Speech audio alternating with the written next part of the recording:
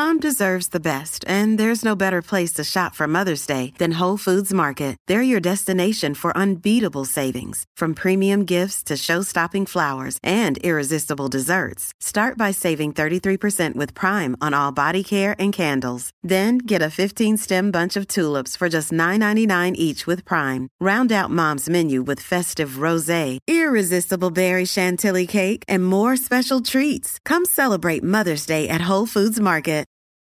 This episode is brought to you by Reese's Peanut Butter Cups. In breaking news, leading scientists worldwide are conducting experiments to determine if Reese's Peanut Butter Cups are the perfect combination of peanut butter and chocolate. However, it appears the study was inconclusive, as the scientists couldn't help but eat all the Reese's. Because when you want something sweet, you can't do better than Reese's. Find Reese's now at a store near you. Turn up your volume. Because you're about to listen to The Sick Podcast. The Eye Test with Pierre McGuire and Jimmy Murphy. The Stanley Cup winning Colorado Avalanche. And after 22 years, Raymond Mark! The sickest NHL podcast. It's gonna be sick. And welcome to another edition of the Eye Test here on the Sick Podcast Network. I'm Jimmy Murphy. He's Pierre McGuire. We've got another great episode in store for you. Joining us shortly will be former NHLer and now NHL analyst. You see him on Sportsnet and TNT. He's all over the place these days. And that's Colby Armstrong. Will be joining us here on the Eye Test shortly. We'll talk about plenty of things. Obviously, the trade deadline a week from tomorrow, so plenty to talk about there. But Pierre, how are you today? I'm excellent, Jimmy. I'm in downtown Montreal. How you doing there in Boston? I am battling through a little something, but I am good. I'm on the I've got my win now. My sales are good, so ready to go here in the Eye Test. You need to start eating more Factor meals. I was just going to say that, Pierre. I need to, and also they give us. So let's tell everybody about Factor here. But there's the little energy drinks and healthy shots that they give there. Let's tell them about Factor right now. Factor's delicious, ready-to-eat meals make eating better every day easy. Wherever tomorrow takes you, be ready with pre-prepared, chef-crafted, and dietitian-approved meals delivered right to your door. You'll have over 35 options a week to choose from, including keto, calorie smart, vegan, plus veggie, and more. And there's even more to enjoy with over 55 nutrition-packed add-ons that help make your weekly meal planning even more delicious. What are you waiting for? Get started today and have a feel-good week of ready-to-go meals. 2-minute meals fuel up fast with Factor's restaurant-quality meals that are ready to heat and eat whenever you are. And then they've also got snacks, smoothies, and more. Discover a wide variety of easy options for the entire day, breakfast, midday, dinner, what have you. Sign up and save. We've done the math. Factor is less expensive than takeout, and every meal is dietitian approved to be nutritious and delicious. And we've already vouched for that, Pierre. Flexible for your schedule. Get as much or as little as you need by choosing 6 to 18 meals per week. Plus, you can pause or reschedule deliveries anytime. No prep, no mess meals. Factor meals are 100% ready to heat and eat, so there's no prepping, cooking, or cleanup needed. Go over right now and head to factormeals.com/iTest50 and use the promo code iTest50 to get 50% off. That's iTest50 at factormeals.com/iTest50 for 50% off. And Pierre, your wife has already vouched for them, and I trust her. Well, yeah, so do I. Trust me on that. I can't wait to get back to Boston. We'll be back in Boston late Saturday night. After doing a bunch of different colleges over the weekend. And I'm looking forward to having my first Factor meal on Sunday. Exactly. Kick back, watch some hockey, and enjoy. Pierre, a trade last night, obviously everyone talking about right now.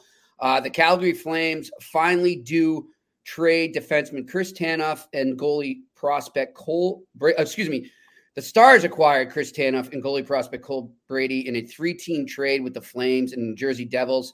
The Flames also received defenseman prospect Artem Grishnikov. We'll get to that in a bit. And Dallas's second rounder in the 2024 draft and the conditional third-round pick in the 2026 draft. The New Jersey Devils get the Dallas's 4th-round pick in 2026. Pierre, what's your take on that? Were you surprised at the price, at the cost? Did you think it would be higher, lower? What was your take? No, I think the price is decent. It depends on how Grishnikov does when he gets to the National Hockey League, Jimmy.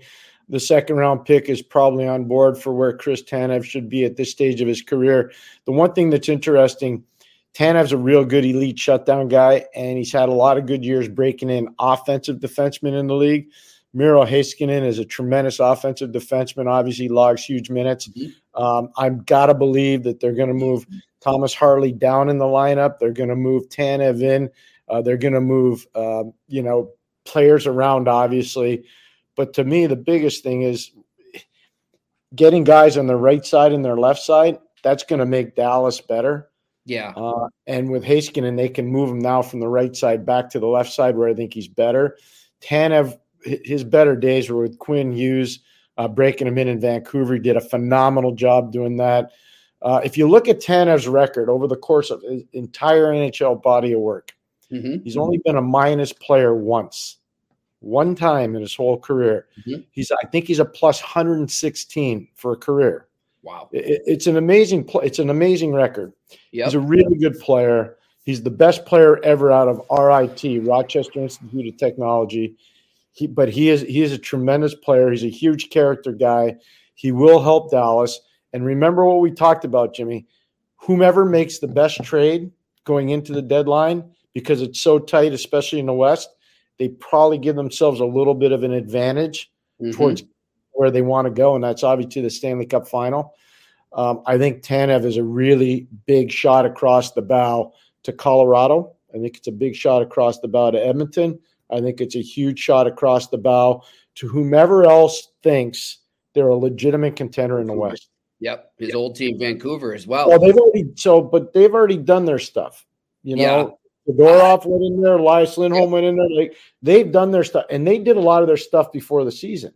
That's true. That's true. Casey DeSmith, Sam Lafferty. You start looking at all the bodies they brought in the off season. So From Vancouver kind of did their stuff. Yeah, Pittsburgh West, as you call them. Yeah. So I'm just saying, now Dallas has moved. What's Colorado going to do? What's Edmonton going to do? Yep. It's going to be – is Winnipeg going to do anything? They already went out and got Sean Monahan. Now, Monahan's been ill the last few games, but he was starting to heat up, Jimmy. He was. Do they need to do one more, Winnipeg? I think so. So this is going to be interesting. Yeah. I think they need a defenseman. I guess, too, though, Pierre, like a lot of people had it almost a certainty that Tanev was going to grab Calgary a first-round pick. You and I were never in that boat. No. The guys he's still great, and he's going to help that team tremendously. But he's also an impending UFA. Age is a factor. A lot of wear and tear in that body. I didn't see it happening. And now people are still trying to say that David Savard in Montreal can get a first round. I just don't see it. Or Joel Edmondson. I think this has made it clear to GMs that if you've got a guy like that, like a Savard, like an Edmondson, or you had a guy like a Tanev, you're looking at a second rounder and prospects. And there's nothing wrong with that. That doesn't mean that the player's not as good as we think he is. He's going to help. He's a serviceable guy. He's going to be huge for them physically. But that's just the way it goes right now. And I think the market took a little curve that people weren't expecting. I was with you all along. I didn't think it was a first rounder, but I see a lot of people right now really stunned and saying that Craig Conroy got screwed over in this deal. You don't know that. We have no idea. We won't know that for another 5 years. Yes, I agree. I'm just telling our guest Colby Armstrong that he can join us now. So, okay, good. So I texted me and I'm just texting him back. So I apologize. So he'll join in soon. But I look at, I want to talk about just quickly here before we get, and we can continue it with Colby. I don't care. David Savard is a guy that interests me. And the biggest thing that interests me about him that is so valuable at this time of year is he's got a Stanley Cup ring. And that can't be undervalued. It can't be underscored. It is huge to have that because he knows what it takes to win at this time of year. And I look at some of the teams that might be interested in Pierre. It's interesting. I don't know why. I just keep coming back to the team he won a cup with. And I just wonder if they can't get a Hannafin or they can't get a number one or number two guy, do they bring back a familiar face that they won with? He's got experience. He's got grit. He knows the dressing room. I see a good fit there if Tampa's interested. Well, first of all, one of the reasons why Savard is valuable outside of Tampa around the league is because he was in Tampa. Exactly. The standards that have been created in Tampa are world class. And so he had a chance to leave Columbus, go to Tampa, and learn from those guys. And it makes a difference, Jimmy. It makes a big difference. When you hang with guys like Steven Stamkos and you hang with guys like Vasilevsky and you hang with guys like Ryan McDonough. So look at the value. I'll just present this to back my case. Yep. Look when Barclay Goodrow became available, how many people wanted him. Yeah. Look at Blake Coleman, how many people wanted Blake after he left Tampa. Look at Yanni Gordon, what he's done to help Seattle. Look at Alex Killorn and how many teams wanted to buy Alex Killorn after 3 straight trips to the final and 2 Stanley Cups. So what happens is when you hang with guys like the Tampa Bay Lightning have, teams recognize you learn when you're hanging with those guys, and it makes a difference. And that's part of why I think Savard's got value. I personally would not pay a first-round pick to get him. I wouldn't either. But would I want him on my team, especially if I think my team's good and has a chance to win in the playoffs? The answer is yes, I would. Yeah, and another team that I would keep an eye on with him as well, Pierre, or just defensemen in general, veteran defensemen like that, depth guys, bringing leadership, bringing some snarl, is the Detroit Red Wings. And, Pierre, I think people have really, ever since I think last week, if they hadn't realized, we knew all along, we've been talking about it for a while, but I think the league as a whole, the fans, a lot of the media that maybe is hyper-focused on their own team in their own city, maybe wasn't realizing that the Red Wings have arrived. And I think Stevie Yzerman is definitely a guy to watch over the next week. Well, he knows it's for real. I talked to their head of scouting last week, Chris Draper. He was over in Norway working the roads. Cool. I mean, he's a guy that's always pounding the pavement. He everybody talks about Stevie, and they should. Stevie's done a magnificent job there. He's hats off to him. And the thing about Detroit that's so impressive, the scouting department continually, whether it's Chris Draper or Håkan Anderson, continually finds players for this team. And they're stocked down in Grand Rapids. They've got guys filtering through their organization. They've got a really good goalie prospect at Colgate in Carter Guylander, who I know has spent a lot of time around the Red Wings, and they send people in all the time to watch him.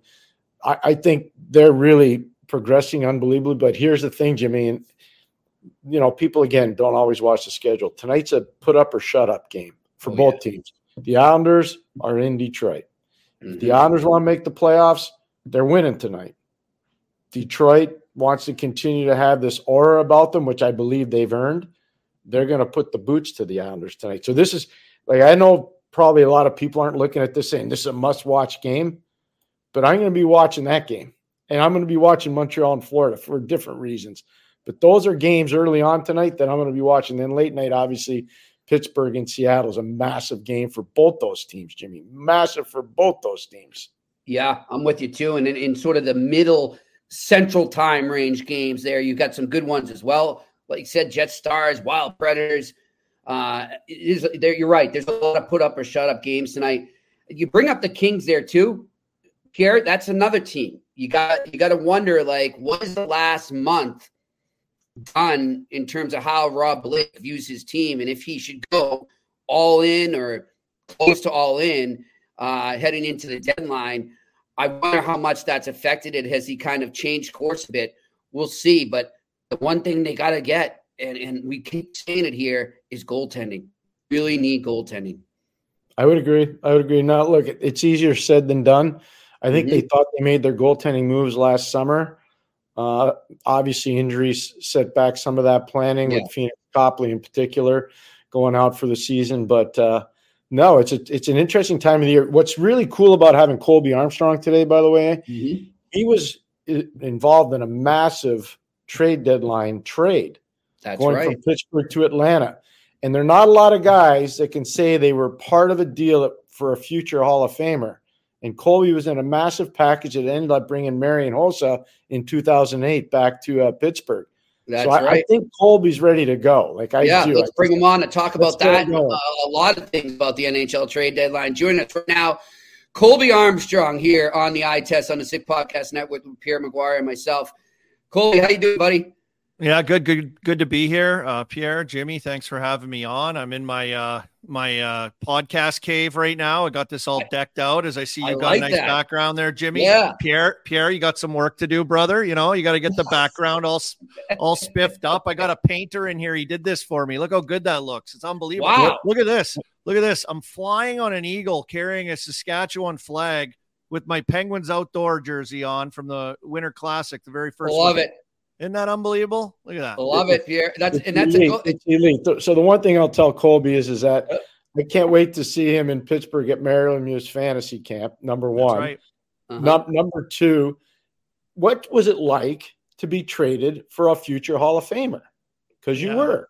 Yeah, it was something else. And he was obviously I think he had gloves the day before. It got rumored that he had gloves all made up. Someone caught an eye of it. And if you could imagine it coming from this place, Montreal, it's kind of crazy. Because the Thrashers were in Montreal the day before or the night of the deadline.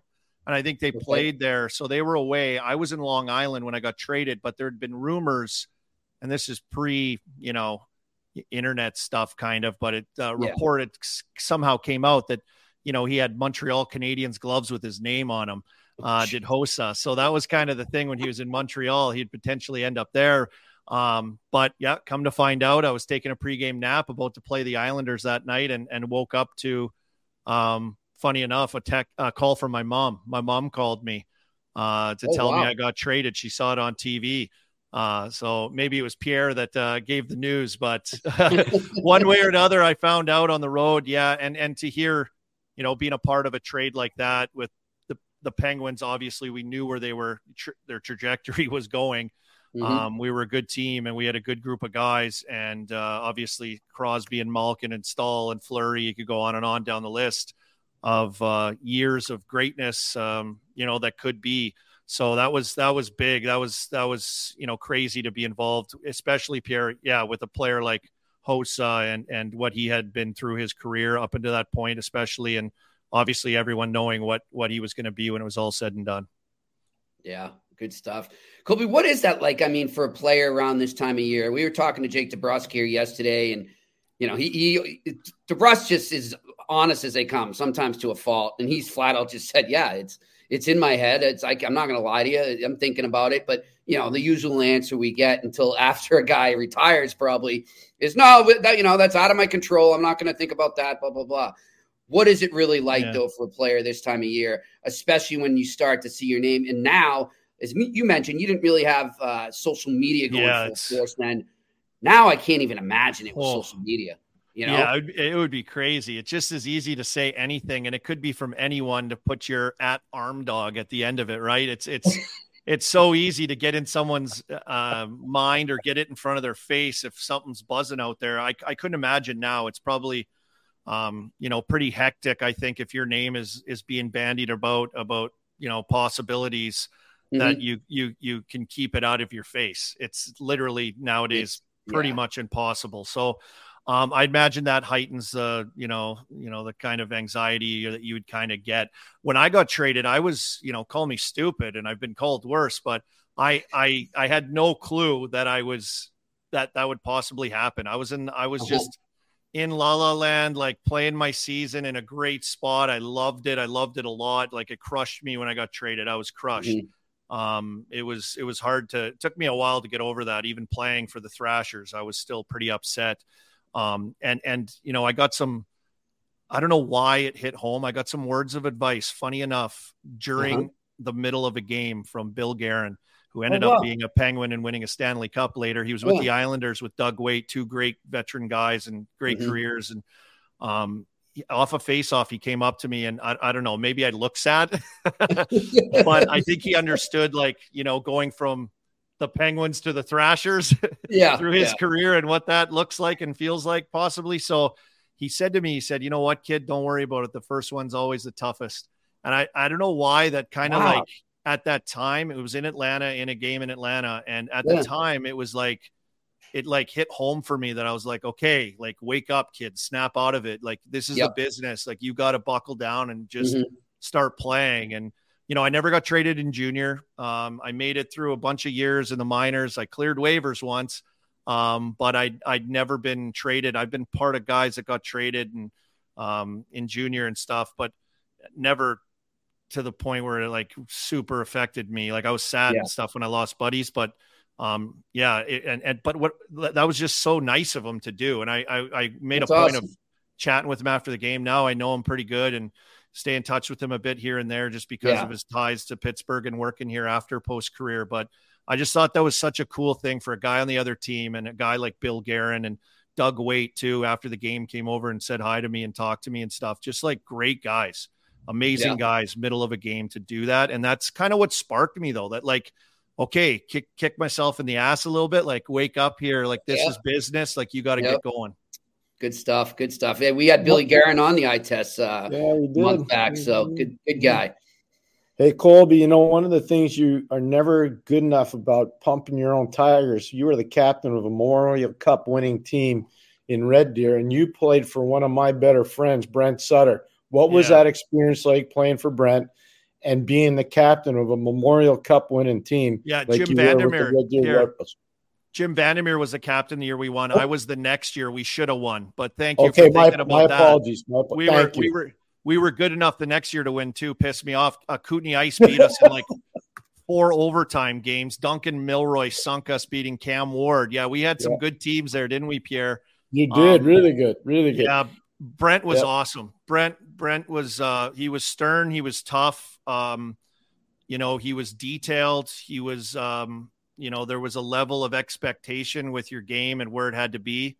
My first year in the league, we had, I think, 8 16-year-olds or rookies.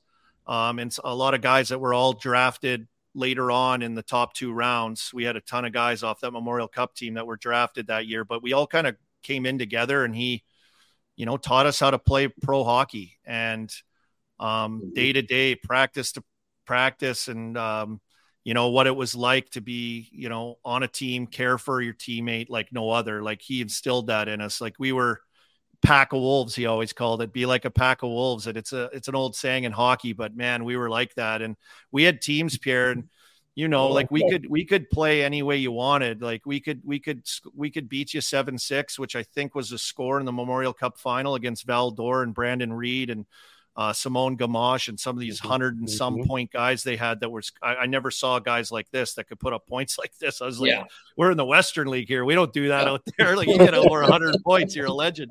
But it was, we were able to play those kinds of games, but also if you wanted to go 2-1 and, you know, make it rough and tumble, we were conditioned enough that we could, you know, play it in your face style of game. And it helped mold me and get me ready to, you know, I think I had a willingness to want to do that, to play a certain game, but you know, under him in junior and you know, defensive aspect of the game, and I think really helped me survive, you know, through pro ranks, because I could play on the first line, I could play on the second line, I could play on the third line. I could do some shifts wherever you needed it, and kill penalties and play power play. He kind of booted us around all over the place, but he put like a system inside individuals that allowed you to be able and be ready to do whatever role or job you had. And I'm forever thankful. You know, you look back on time, you know, I could be, you know, today guys would be pissed if they're in the minors for 3.5 years. But, you know, at the time I thought I was, you know, going to the KHL, possibly clearing waivers. But I look back on it now that I'm done, and I'm like, I wasn't ready. Like I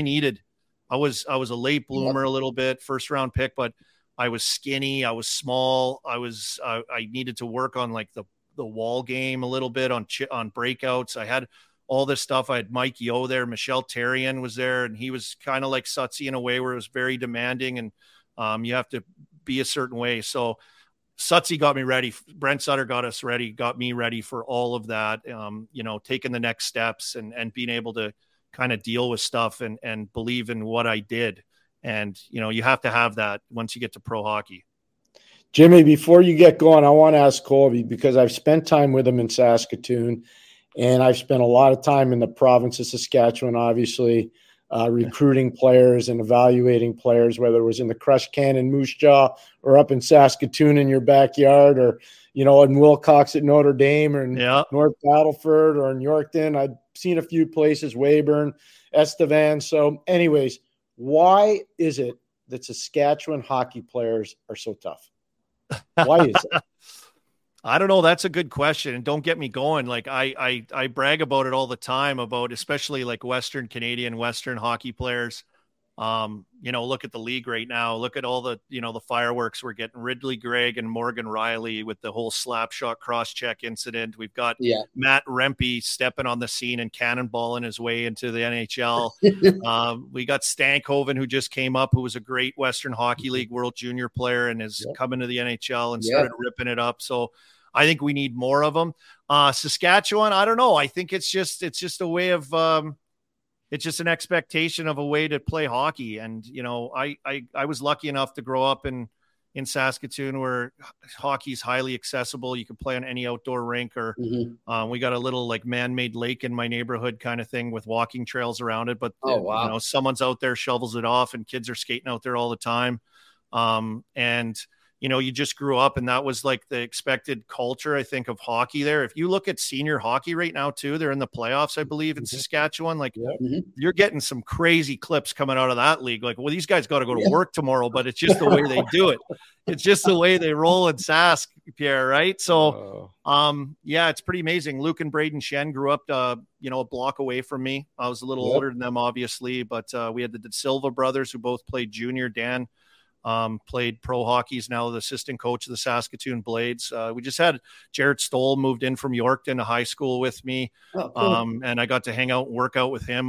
This guy was in high school, he was built like a man, and he was strong, and he was dedicated, and he was ripping up midget AAA at the time with the Saskatoon Blazers, where I was going to hopefully play later. He was 15 years old, like destroying the league. So we just had it around us. I think the coaching, I think the expectation is just, that's how hockey's played. And don't forget Brendan Morrow. Yeah. Brendan Morrow. Brendan Morrow. Yeah. All those guys come back, Pierre. Kelly Chase used to put on a great fantasy camp, and, all those guys are back there and come in, and I used to watch them skate. They let me skate with them, Pierre, when I was like 14 years old. I was out like Rich Pelon, Brian Scrudlin, Mick Vakoda, Trent McCleary, Rhett Warner. I got a great story about Rhett Warner. It was kind of crazy. Marty Urat, who was a Saskatoon Blade, who ended up playing with us. We traded for him when we won the Memorial Cup, and he's one of the bigger trades with Forsberg now in Nashville. That was kind of the big NHL trade, but he just landed on the airplane to come play for the Blades. It was his first day in Canada, and they brought him out with us too. And Rhett Warner caught him coming across the middle on like a 2-on-2 line rush drill. Our practices were like high tempo. Dave Strush ran these great Excel. Bobby Braybrook, another name I got to shout out, that ran some great skates for all these pros and let some of us come out. And Rhett Warner caught him coming across like Scott Stevens style and buckled him, like put him to sleep. Oh, wow. I was just like, oh my goodness. Welcome to Canada, Marty. Way to go. Get ready for junior. And he turned out pretty darn good. Yeah, he was one of our best players on our Red Deer Memorial Cup team when we got him from Saskatoon. He was unbelievable next year playing in the NHL. So it was great back there. Just so many guys that come back, and there's so many little places too, Pierre, as you just rattled them off before, that you say, where are you from? And they'll say Saskatoon, but, Braden McNabb's from Davidson, and all these guys are from these like little surrounding communities that are, okay little towns. They get buzzing with the curling rink and the hockey rink in the winter. Yeah. It gets crazy. That's a place to go drink at night. But they all say they're from Saskatoon, so it's interesting growing up like that and growing up playing there against a lot of these guys that Pierre, you'd had to go scrounge across some of these places to find these guys, but that's what you had to do. Yeah. And it was well worth it, Colby. I got to tell you, I never got disappointed. I remember we took a guy when I was coaching in Pittsburgh. We took a guy by the name of Paul Dick from Moose Jaw, who was a tremendous player, defenseman. And I want to say he played 12 or 13 years of professional hockey. Now, it wasn't always in the NHL or, in North America, but he had an amazing career. Mm-hmm. And I just, back then it was a 12-round draft. I think we got him in the 11th round. And I remember going into the Crush Can in Moose Jaw, and it was so cold one night. It was, it was really cold. And the guy goes, "Where are you going?" I see the Zamboni driver, and he goes, "Where are you going after the game?" I said, "I'm going to go back to Regina, and then the next day I'm going to Humboldt." He said to me, "Make sure you have gas in your car, because if you turn it off, you're never going to start it again. So you're going to have to leave it running the whole night when you're up at Humboldt." Wow. And I did. I left the car running. Yeah, you got to plug it in, man. You got to get that thing plugged in out there. Yeah, it's crazy. The Crush Can, there's a throwback. Rest in peace to the Crush Can in Moose Jaw. I remember like playing junior hockey and coming off the ice, and they'd have around the rink, like a youth hockey game, like standing room around the boards. And like you have to walk through their fans to go to your room. And we had some crazy altercations at times. It was nuts. It's just the way it was set up. You come out from underneath the steep bleachers and walk onto the ice. That's great. Right through all the fans. None of the things they have now where they slide it out with protection. Yeah. I'm sure they have that everywhere now. But I loved growing up in Saskatchewan, and all these, go to every little town and they've got a rink. And my mom, Pierre, taught figure skating out in Humboldt for a lot of years. So she'd drive out there all the time and back and forth from Saskatoon, but their rink was so sweet for a little town. It's awesome. Yeah. And every town has that. So we're all pretty lucky. And there's lots of stories of guys that just kind of get the keys to the rink or can go whenever because no one's using the ice. And, I guess that's just kind of the blessed hockey living in Saskatchewan. Beautiful, beautiful. We got to cue that song from Slapshot right now. A little bit south of Saskatoon, right? Exactly. Colby, talk to us. What's it been like for you to transition into broadcasting? You keep doing a lot more now. I see you on Spittin' Chicklets. I see you on TNT Sports. Yeah. What's it been like for you? It's been crazy. And as soon as I quit playing, my mom has always kind of nudged me in this direction. She's like, "You'd be good at this." And of course, you never think about it when you're playing.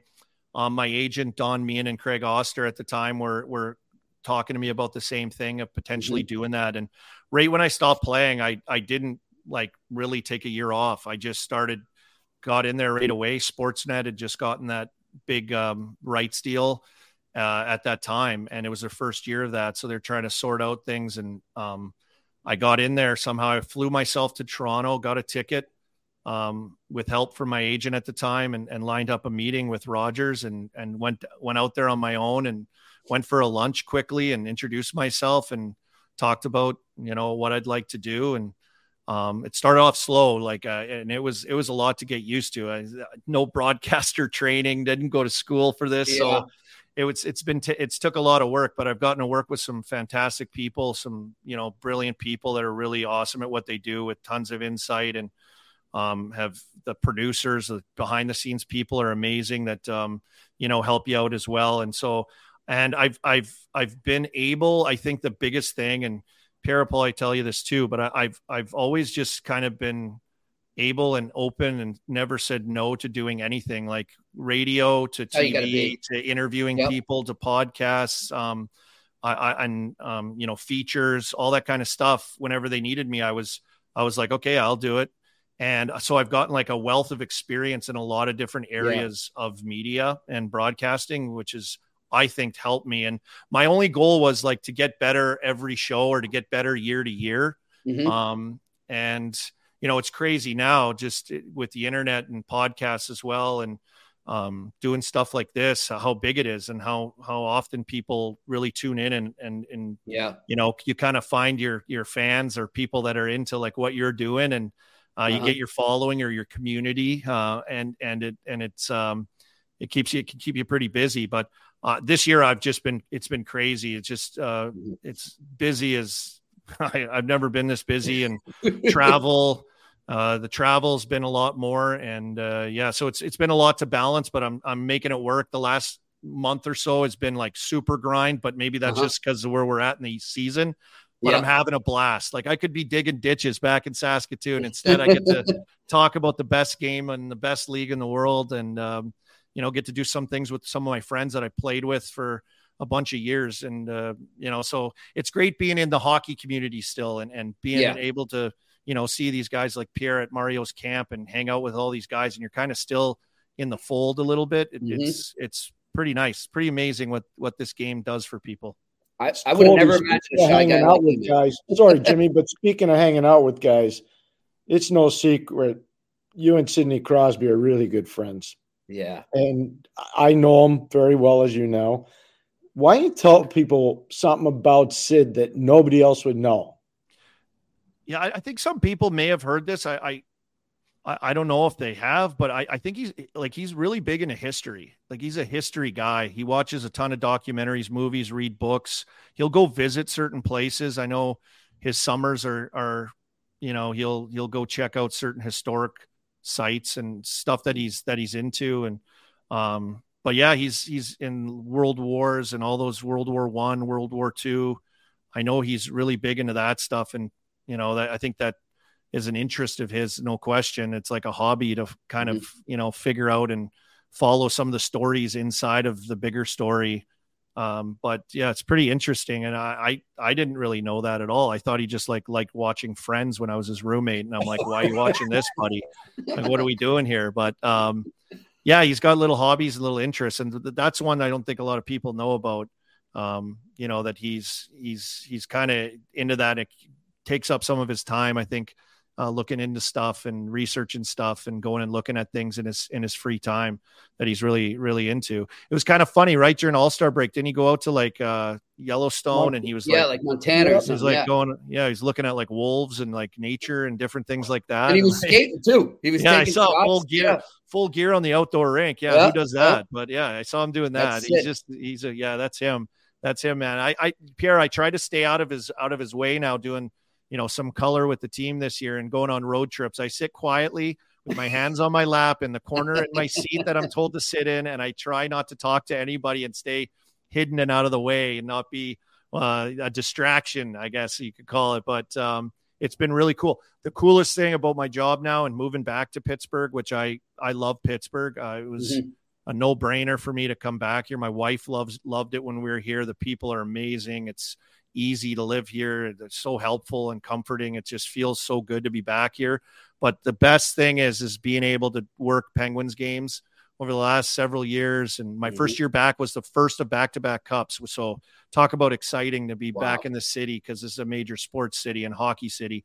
But to be able to sit and watch Sidney Crosby either from the press box or wherever I'm sitting in the rink that night and watch him weave his magic is amazing. And Pierre, I'm sure you probably felt that way, pinch you're watching Mario and a lot of the other players you had on those teams at the time.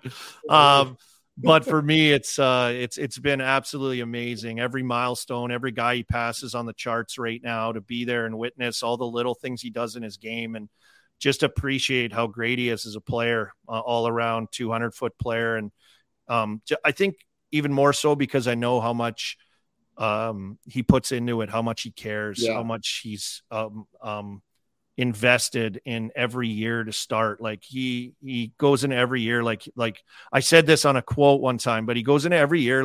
I think he's training for a league better than the NHL, and he's mentally preparing for something higher than what he's playing in. And I don't know. That's probably the most amazing thing to me is the consistency of his play. Yes, the little things in his play, but the mental fortitude or mental preparation that he has through the grind of a season to do what he does, not just 1 year, not just, skip a year, skip a week, whatever. Like, he's dialed right from start to finish, and it blows me away to see it.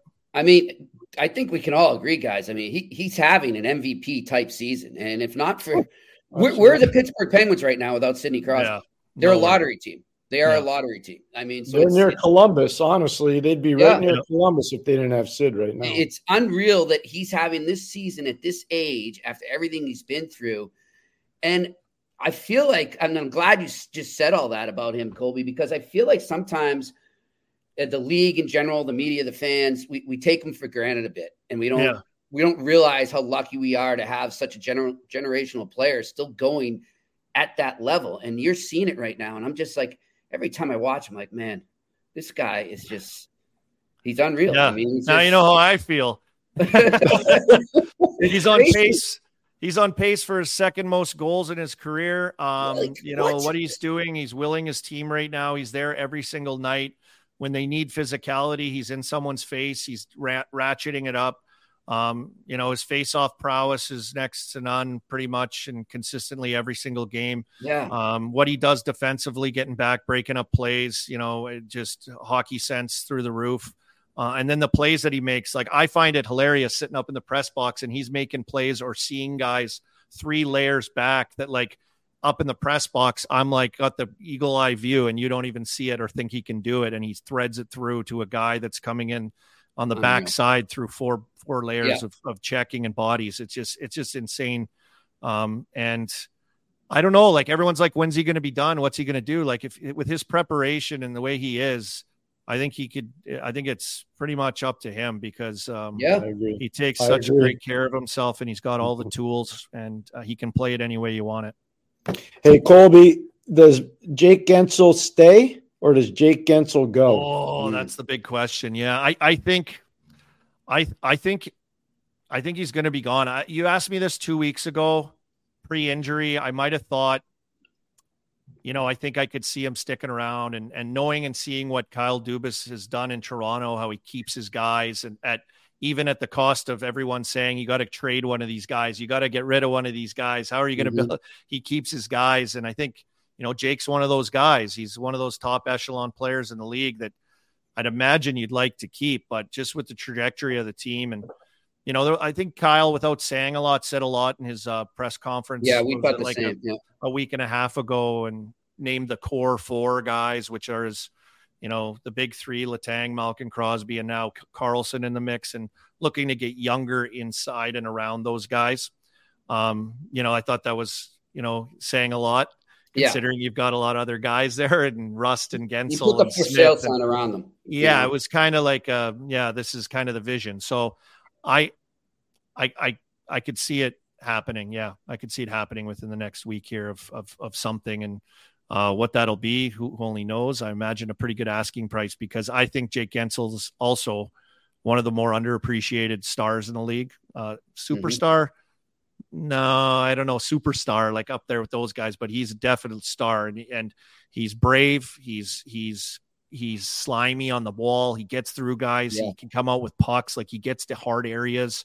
He's crafty and smart. His hockey IQ's through the roof. His 10-foot game, making those little pop passes, jumping around guys.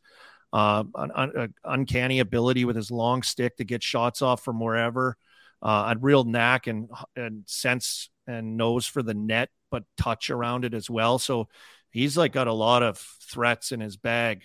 At playmaking, and production and ability, I think, to play with a lot of different players, which makes him really, he's not like, oh God, I got to play with Jake. Like, how does he play? Like he'll figure it out. Don't worry. This kid's really smart and he'll make plays too. He'll make plays with you. If you need a guy that's going to come in as a winger and everyone's talking about Edmonton, if you need a guy to come in and play with Leon, that Leon slows it down, hangs on to pucks and kind of opens those things, he'll find space and he'll dish too. And, Gensel can play that kind of game really well. Plus he can finish. So I think, an talked about star that, scores goals like crazy at a consistent basis and is, for his size, pretty durable. Out right now injured, but pretty durable for his size and what he does. Agreed. Sure. I would look, guys, too, like Philly. I want to talk about some other teams here too. And I imagine the people in Pittsburgh aren't too happy about the season Philly's having with what's going on in Pittsburgh, but what have you thought about them? I mean, you see them quite often. What's been your take on Philly this year? Yeah, my brother's the director of player development for them too. So I talked to him a little bit about their guys, but I got to say, I like what they've done. I like what they've, turned into. They had guys there early, ready to go and on the ice. There was talk in years past or last year maybe about the dressing room and the culture there, and Torts had some issues and.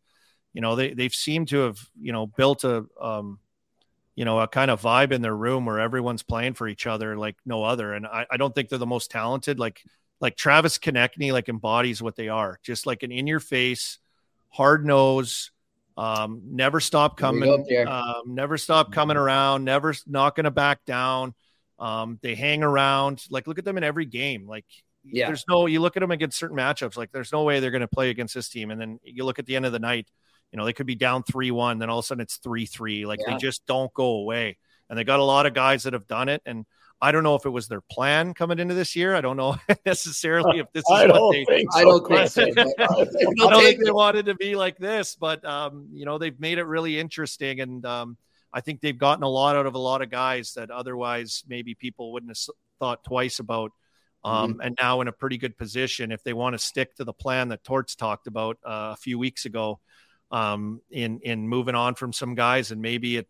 I don't know if it'll upset some fans who have other expectations with what this team has fought for this year, but under Danny and Torts in there and Jonesy and what they've been able to do with this group and what their future may look like moving forward and what they've gotten out of guys. Look at Owen Tippett too. Like he's just exploded on the scene.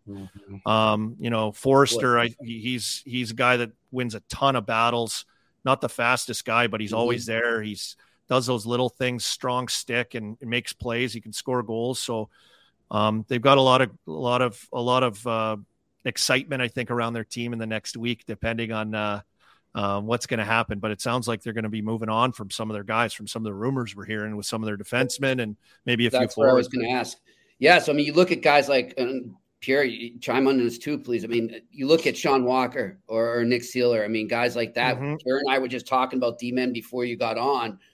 Is the market now set for guys like that after Tanev, or, is it still flexible in your eyes, Colby? Yeah, I think there's still flexibility. I mean, someone was saying that they might get traded together to a team. That would be pretty. Yeah, I heard Jeff Marek talking about that. Yeah, a package deal for a pairing. Yeah, they've been pretty good together. They've, and who wouldn't want players like that in the depths of your decor or settle in there. Yeah.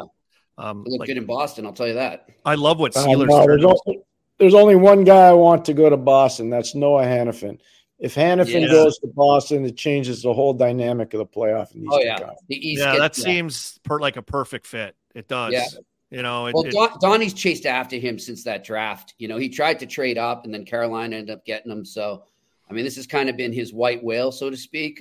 And I think he's feeling really close right now. So we'll see. He's the best darn looking white whale I ever seen too. Guys, he's a good looking guy, isn't he? Got the flow. He's got the flow. He's got the looks. He's got legs. He can skate for days. This guy, he's a pretty good player. That's Boston guys, come on. Yeah. That's good. We'll go away from that one. Oh man. No, but I mean, it's going to be interesting. Like a team like Philly, I think you're right. I think they have to stick with the plan, guys. I think we discussed this a little before, Pierre. You don't want to veer away just because of a surprising year. But I wonder, from you guys playing and coaching, Pierre, when they do make those trades, if they do, is that a huge letdown in that dressing room after overachieving so much and getting to this point? And then whoa, what the heck? I mean, what's that like? What's that element like in a dressing room probably? Yeah, Pierre, what about for coaches in situations like that? Yeah. I always wonder that. What's going on behind that wall and that door over there? And what's the communication or communication goals in situations like that? I guess I would ask you that. Yeah, no, that's different. If you feel like you got assets at the trade deadline as a coaching staff, you feel good. Now, one of the most painful trade deadlines I ever went through was 1992 when we traded Mark Recchi and Paul Coffey to get Kenny Reggett and Shel Samuelson and Rick Tocchet. At the end of it, I was really happy, because we won the Stanley Cup. And Tocchet and Samuelson and Reggett played huge parts of that. But Colby, when you think about it, I can tell you the emotion that night when the trade was that was, by the way. Wow. That was, I can tell you, just because of my relationship with Paul and Mark at the time, that was painful to go through. As a young coach in the league, we had won the year before, and those guys were a huge part of our team. But the way we looked at our team, this is where Craig Patrick was so smart. He looked at the team and said, you know what? We're just missing some nastiness. We're missing a little bit of robust play that we have to have. He wasn't in a rush to trade Coffey, and he was not in a rush to trade Recchi. Yeah. Both guys ended up being Hall of Famers. And Talk's not going to get into the Hall of Fame as a player, and Shell's not going to get in as a Hall of Famer. Neither's Kenny Reggett. But I'll tell you right now, on an eye test kind of thing, all three of those guys made a massive difference for our Cup team in 92. Yeah. But if you were to ask me, Colby, of all my time in the league, you get hired, you get fired, you win, you lose. You get kicked when you're down, you get pumped up when you're on top. Probably the most emotional night was the night that trade happened for me in my career. Yeah. It was really hard. But guys, what's it like when you're not getting players back? What if it's just picks and prospects? It stinks. That's what I'm getting at. Like, how does the team feel then? Yeah. You know? It's I think as players, you're kind of going, okay, that's not bad. Like maybe I'll get more ice. You got some guys moving out and there might be some more opportunity, but I think certain teams are different. Like I think Pittsburgh's pretty unique, right? Like they've had this great run. They've got this core group of guys that have been superstars or are superstars. And, what's the future going to look like with some guys that are under contract that are going to be sticking around here and, certain other guys that are kind of the Robin to the Batman possibly moving out. And I think those situations, when you look at that, like Konechny, Couturier and Philly, for example, Lawton, guys that have been there a while that, have put everything into this season.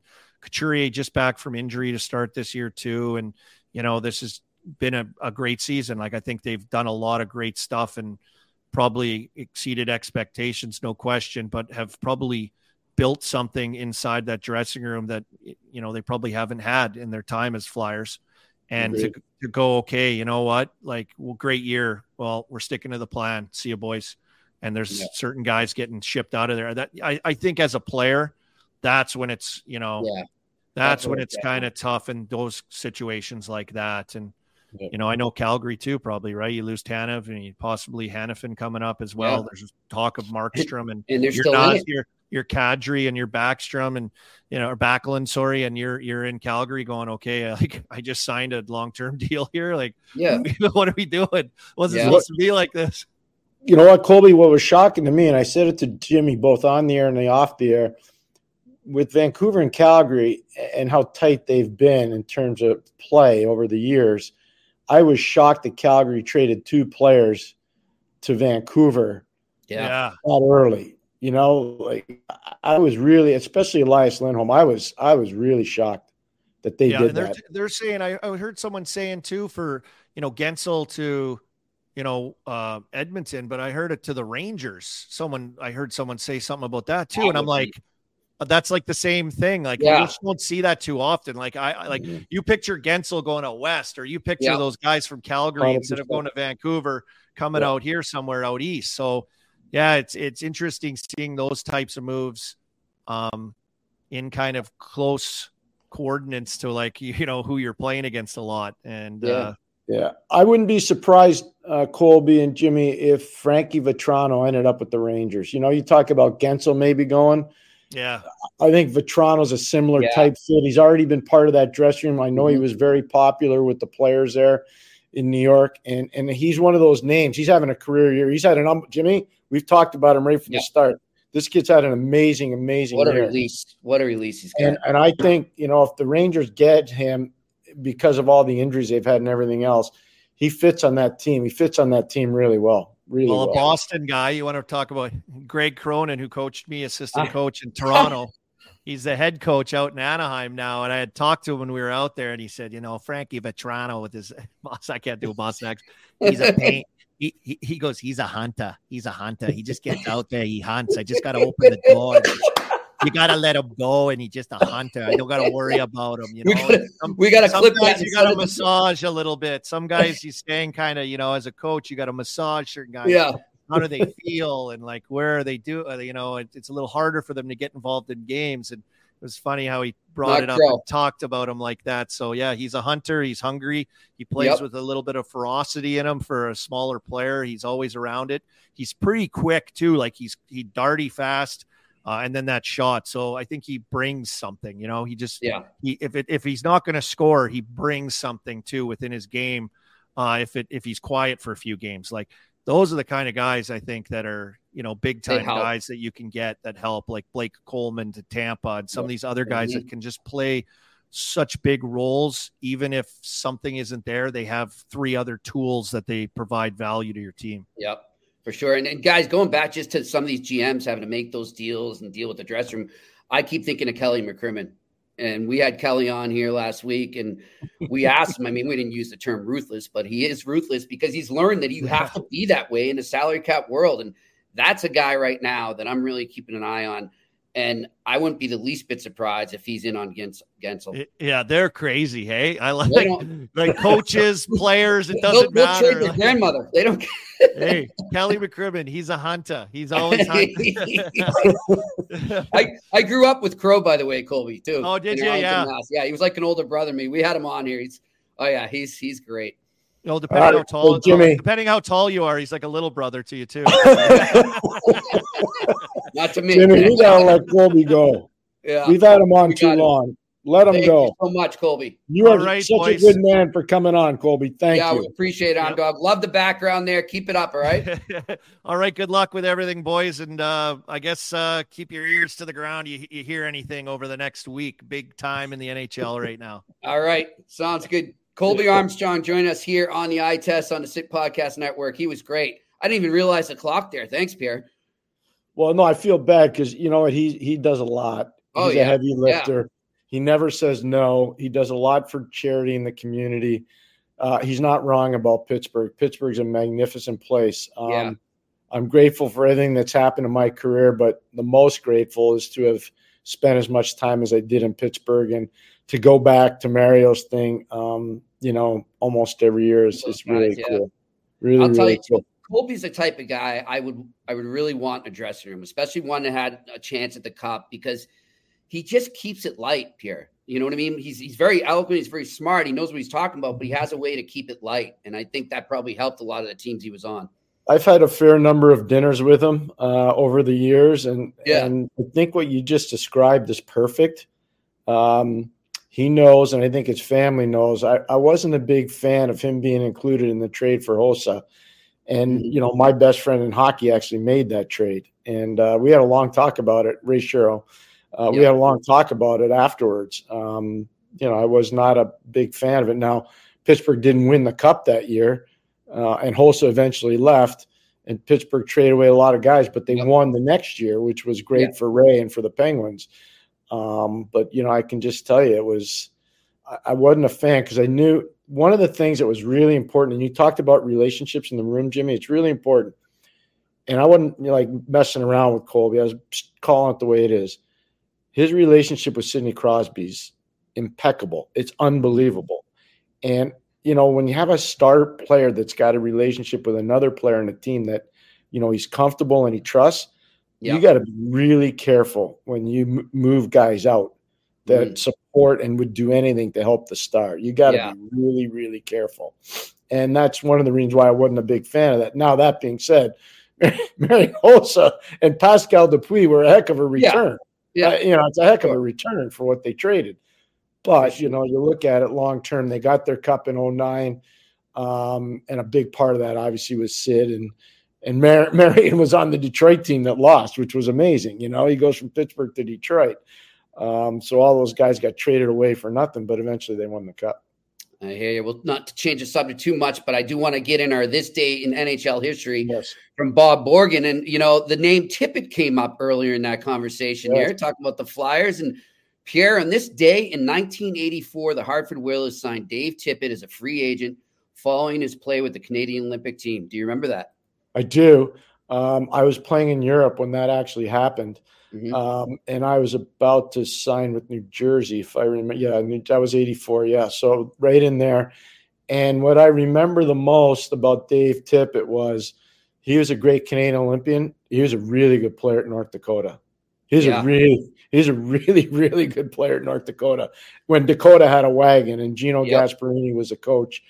But Dave Tippett was a hell of a college player. And he was an elite shutdown defensive player in the NHL. He really was. Yeah. I mean, I just remember when we've spoke a couple times about Kevin Dineen recently, those whole teams there, Dave Babbage, all those guys and the Whalers.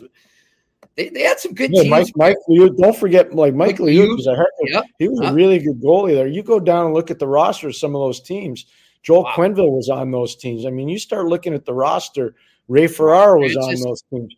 Ronnie Francis, Paul McDermott. You start looking at the roster of the Hartford Whalers back then. Emil Francis, did a phenomenal job as a GM there. He did. Yep. Emil Francis did a great job there. And, you know, we were just talking about all those places in Saskatchewan I used to go to. Emil was from North Battleford, Saskatchewan. And when I ended up working for Hartford and coaching the team, Emil and I would talk endlessly about our times in Saskatchewan. Obviously, he was at a different time than I was, but you know, and we talk about different players and different towns and different rinks. And I had so much respect for Mr. Francis. I remember my first ever head coach win was in the old Miami Arena in Florida. And Emil was the president of the team, and he was traveling with us. And he came in and jumped in my arms and hugged me so hard. I remember you telling me this, And I thought like he broke one of my ribs. That would have been classic. It was awesome. It was, you know, one of those things. And, you know, Emil is just a legendary person in the sport and really earned every single merit that was ever said about him. He's a fantastic human being. Fantastic. Yeah, I never had the pleasure of meeting him, but I always heard good things from Russ Conway about him. Pierre, let's open it up to some questions here. Sure. Go in? All right, let's do it. Chris Davis, what would the Hall of Gensel deal look like? Thought Konechny was going to get the C in Philly. I think Konechny would have been a good C as well. That's the guy that got it. You can't knock Couturier. I mean, that's fine. And I don't think Konechny will be bothered by that. You know, when you look at the longevity of it, Couturier's been there longer. And I think they read their room really well. I think they trust John and Tortorella, and they obviously, Danny and Keith got a pretty good finger on the pulse there right now. In terms of what Gensel could bring, I think you're looking at a first-round pick. The problem is that he's not signed, so you may not get as much. But I think it all starts with a first-round pick, and you go forward from there. So it depends if somebody, you know, once you trade for the player, you can sign them. Yeah. And so, you know, that could be something that factors into the deal too. Pierre, and the other thing too, I just want to put it out there. I've only seen it one place. ESPN today was reporting that Dubas wanted 2 first-round picks for Gensel. I can't see him. It doesn't hurt you asking. It can't hurt to ask, right? Yeah. I don't blame Kyle for setting the bar high. That's all. Yeah, but I think you have to. Yeah. But I would say it starts with a first-round pick, and I would say, you know, if I were Pittsburgh, A prospect, I'd want an A+ prospect, 100%. Yeah. And maybe I want to help the body too, Pierre. They need bodies. I mean, look at what they're doing now in Wilkes-Barre. Just being playoff relevant is amazing when you look at the prospect pool the Penguins have. And this is not on Kyle Dubas. He inherited this situation. So, but, you know, you got to give them time to build up the prospect pool. But their prospect pool is not real deep. I can just tell you right now, it's just not. So the fact that we're playoff relevant in Wilkes-Barre is a tribute to the coaching staff there and some of the leadership there that's going on. Yeah, and I'm just looking, Pierre. I mentioned how I think Vegas would be a good fit, and it wouldn't surprise me if McCrimmon gets in there. I look at some of the depth guys they have; they might be willing to part with them. I'm not gonna throw names out there. I'm just looking at the depth they have. Yeah. Don't throw names out there. That's not fair. It's not fair. Yeah, exactly. But they've got depth that they could afford to throw a body into that deal. So no, they do, and you talked about it correctly. So with Colby, the truth is that they're ruthless. Yeah. They just are, and they want to win. You know, look at Riley Smith. Do you think they don't like Riley Smith as a player in Vegas? They liked Riley Smith a ton. They chose Jonathan Marchessault overRiley Smith. Mm-hmm. And you know what? Based on the numbers this year, they were right. Oh, they were and right. Everybody else was wrong. Based on last year too. Yeah, but they were right, and everybody else was wrong. That was saying no, you got to keep Smith. You know, and tell me Barbashev doesn't make a difference there. Barbashev makes a huge difference there. Huge. Where they got fortunate, and they got really fortunate, St. Louis not signing Alex Pietrangelo. That's where they got really fortunate. Really fortunate. All right, let's go to the next question. Ogie Oglethorpe, are you all buying the rumors of Brady Tkachuk being traded? Well, Steve Staios came out yesterday, in case you hadn't seen Ogie, and flat out said that's not happening. It's complete fabrication. So he's not getting traded. Look at. If Montreal had a do-over in that draft, they would have taken Brady Tkachuk. They took Jesperi Kotkaniemi, but they would have taken Brady Tkachuk, and some of us said it at the time. So it's not revisionist history. Yeah. No, Brady's not going anywhere. Exactly. And just, by the way, tough news on Norris out of there today too. That broke my heart. If you watched it, it's an kid. innocuous collision in Nashville behind the net. You know, Josh is one of my favorite guys just because I had a chance to work with him, and you know, he's part of the Carlson trade. It was a good pickup by the Senators at the time. Most people thought Josh would be a third-line center in the league. He ended up being a first or second-line center in the league, depending on the night, and with Stützle there, obviously. But that shoulder is not good, and he's had numerous problems with the shoulder. I'm just wishing him the best. As soon as we're off here, by the way, I'm texting him because I saw that. I wanted to get him. Came on. It just broke my heart when I saw the play, and you know, you see him leaving the ice. You're like, because these are kids. He's a kid. He's just starting out. He's just starting out. And that's what I was going to get at, Pierre. It's you know, trying to get that traction in the beginning of your career when you have such high expectations, and then this keeps happening. We've seen it happen so many times, unfortunately. Next question. Trey wants to know, is Noah Hannafin coming to Boston? Both of your answers, please. I'm going to say yes. You're going to say yes? I know you're going to say yes. I'm going to say I hope. Yeah. I don't cheer for anybody, but I'm telling you, if there's a fit in the league, one player, one team, and there's lots of players that fit, but the best fit, Hannafin and Boston. Yeah, it just seems like they were made to be. It's the best fit. Yeah. Now, does it happen? I don't know. I don't know what Donnie wants to pay. I don't know what Sweeney wants to pay to get the player. Exactly. But I think I'm prepared to say this to the gentleman that asked the question. I think if Noah Hannafin ends up in Boston, it changes the whole dynamic of the Eastern Conference playoffs. Just like you said. I know. And look, I mean, then they get Lindholm back too on top of that. It's like, all right, next question. Evan McLaren, what do you think about Grishnikov? What's his ceiling?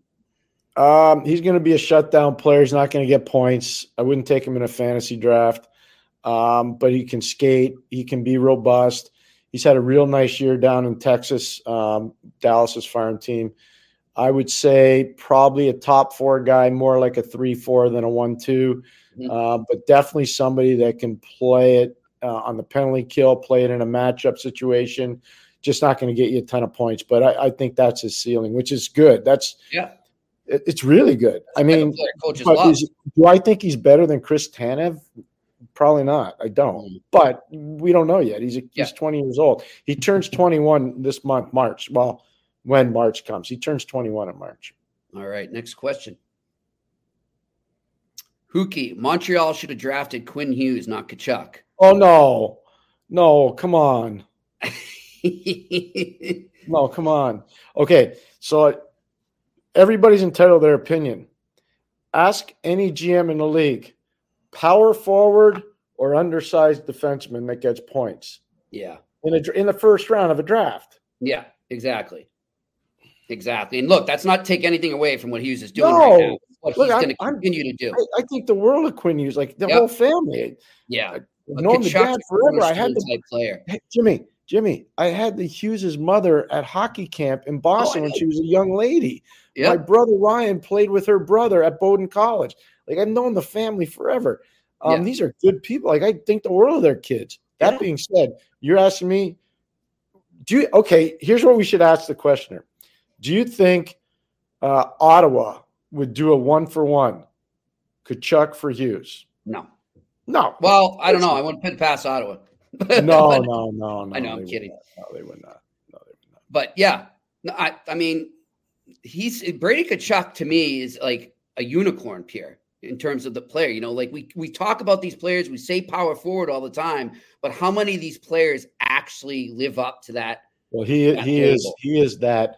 So you got him, obviously. You got Sam Bennett down in Florida. Just thinking of big guys that play big. You got Svechnikov down in Carolina, who's big and plays big. You know, Ovechkin in his prime was big and played real big. You know, Dustin Brown didn't have the offensive numbers, but when he was in his prime, Dustin Brown was the most ferocious forechecker in the NHL when he was in LA, and that was a big reason why they won those 2 cups. Dustin was tremendous. So ask coaches, like, do you want a slick puck moving defenseman, or do you want a guy that's a hammer every night that can drive the other team nuts? Yep. Most teams want the hammer that can drive everybody nuts. And you can still go and get that defenseman as well if you're good scouting. Yeah, I mean, I'm not saying Lane Hudson's better than Quinn Hughes because he's not. But Lane Hudson's going to run a heck of a power play in Montreal. Yep. He is. He's going to run a heck of a power play. He is. Yep. That's what he's going to do. All right, next question. All right, this is it for our questions. Jimmy and Pierre, thoughts on the Tanev deal? Apologies if you brought this up, joined a little late. We did a little, but we'll talk about it to close the show out here. I don't think you need to apologize. We just love the fact that people want to talk hockey. So exactly. I think that's awesome. And by the way, Chris, I know Chris. He's a great guy too. Yeah, thanks, Chris. Thank you for the note and the questions. Well, I think the biggest thing is it changes the dynamic for Dallas. So now Haskin can move over to the left side. I got to think that'll be the partnership.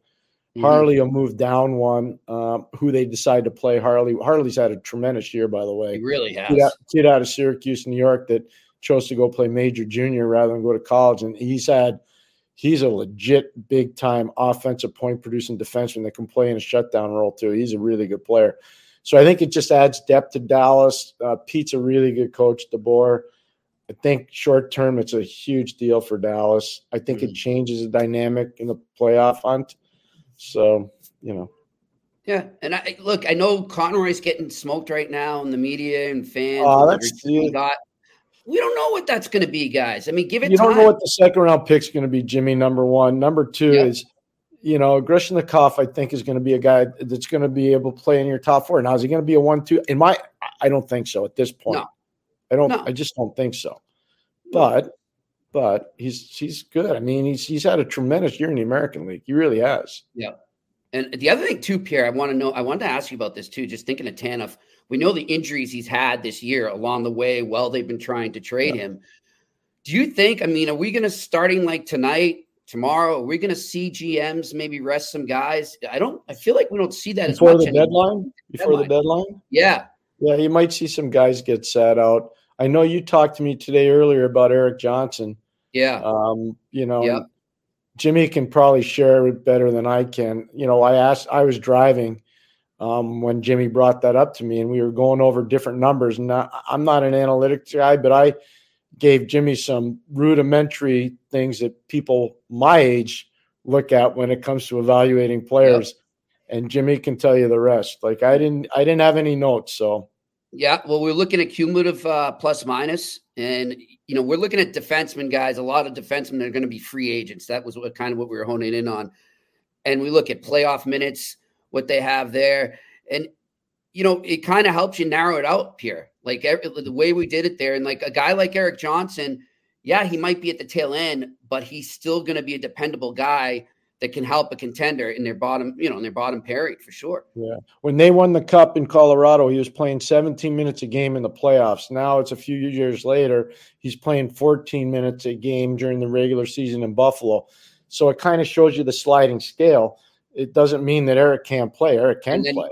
Yeah. And then you match that up with the potential of what would the return be in terms of a pick. Exactly. A first rounder, a second rounder. So if you've got a guy that's playing up to 20 minutes a game, and he's on the market, then yeah, you're probably looking at a first rounder. But if you're looking at other guys that are kind of in the middle, we brought up Savard earlier in the show, guys like that, or Joel Edmondson, who, yes, they're still valuable, but they're not playing what they were a few years ago. So that's going to diminish the return a bit.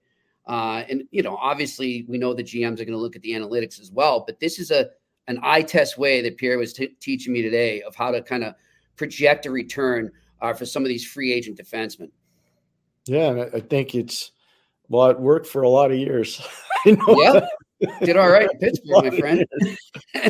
For a lot of years. Anyways. I hear you. Well, listen, we want to thank Colby Armstrong for joining us. The Arm Dog, man, he was great.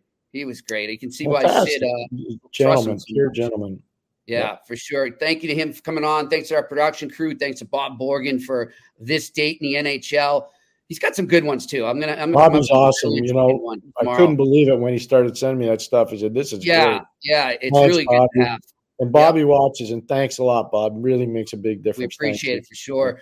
And thanks to all of you out there for your questions and for your comments. We appreciate it. Tomorrow, we're back on Campus Friday. We've got a great guest. Pierre, you want to line it up? Yeah, Rand Pecknold. I'm actually going to be watching 2 games tomorrow. I'm going to be watching a women's game. It was the start of the women's playoffs, and then I'll be watching the last weekend of the regular season for the men at the college level. But I'll be doing the show with you, Rand Pecknold, the Division I defending champs from Quinnipiac. I almost call him Stanley Cup because I think someday Rand will coach in the NHL and will compete for a Stanley Cup. But yeah, no, we'll be doing that. So I'll be on campus. One more thank you, Jimmy. Yes.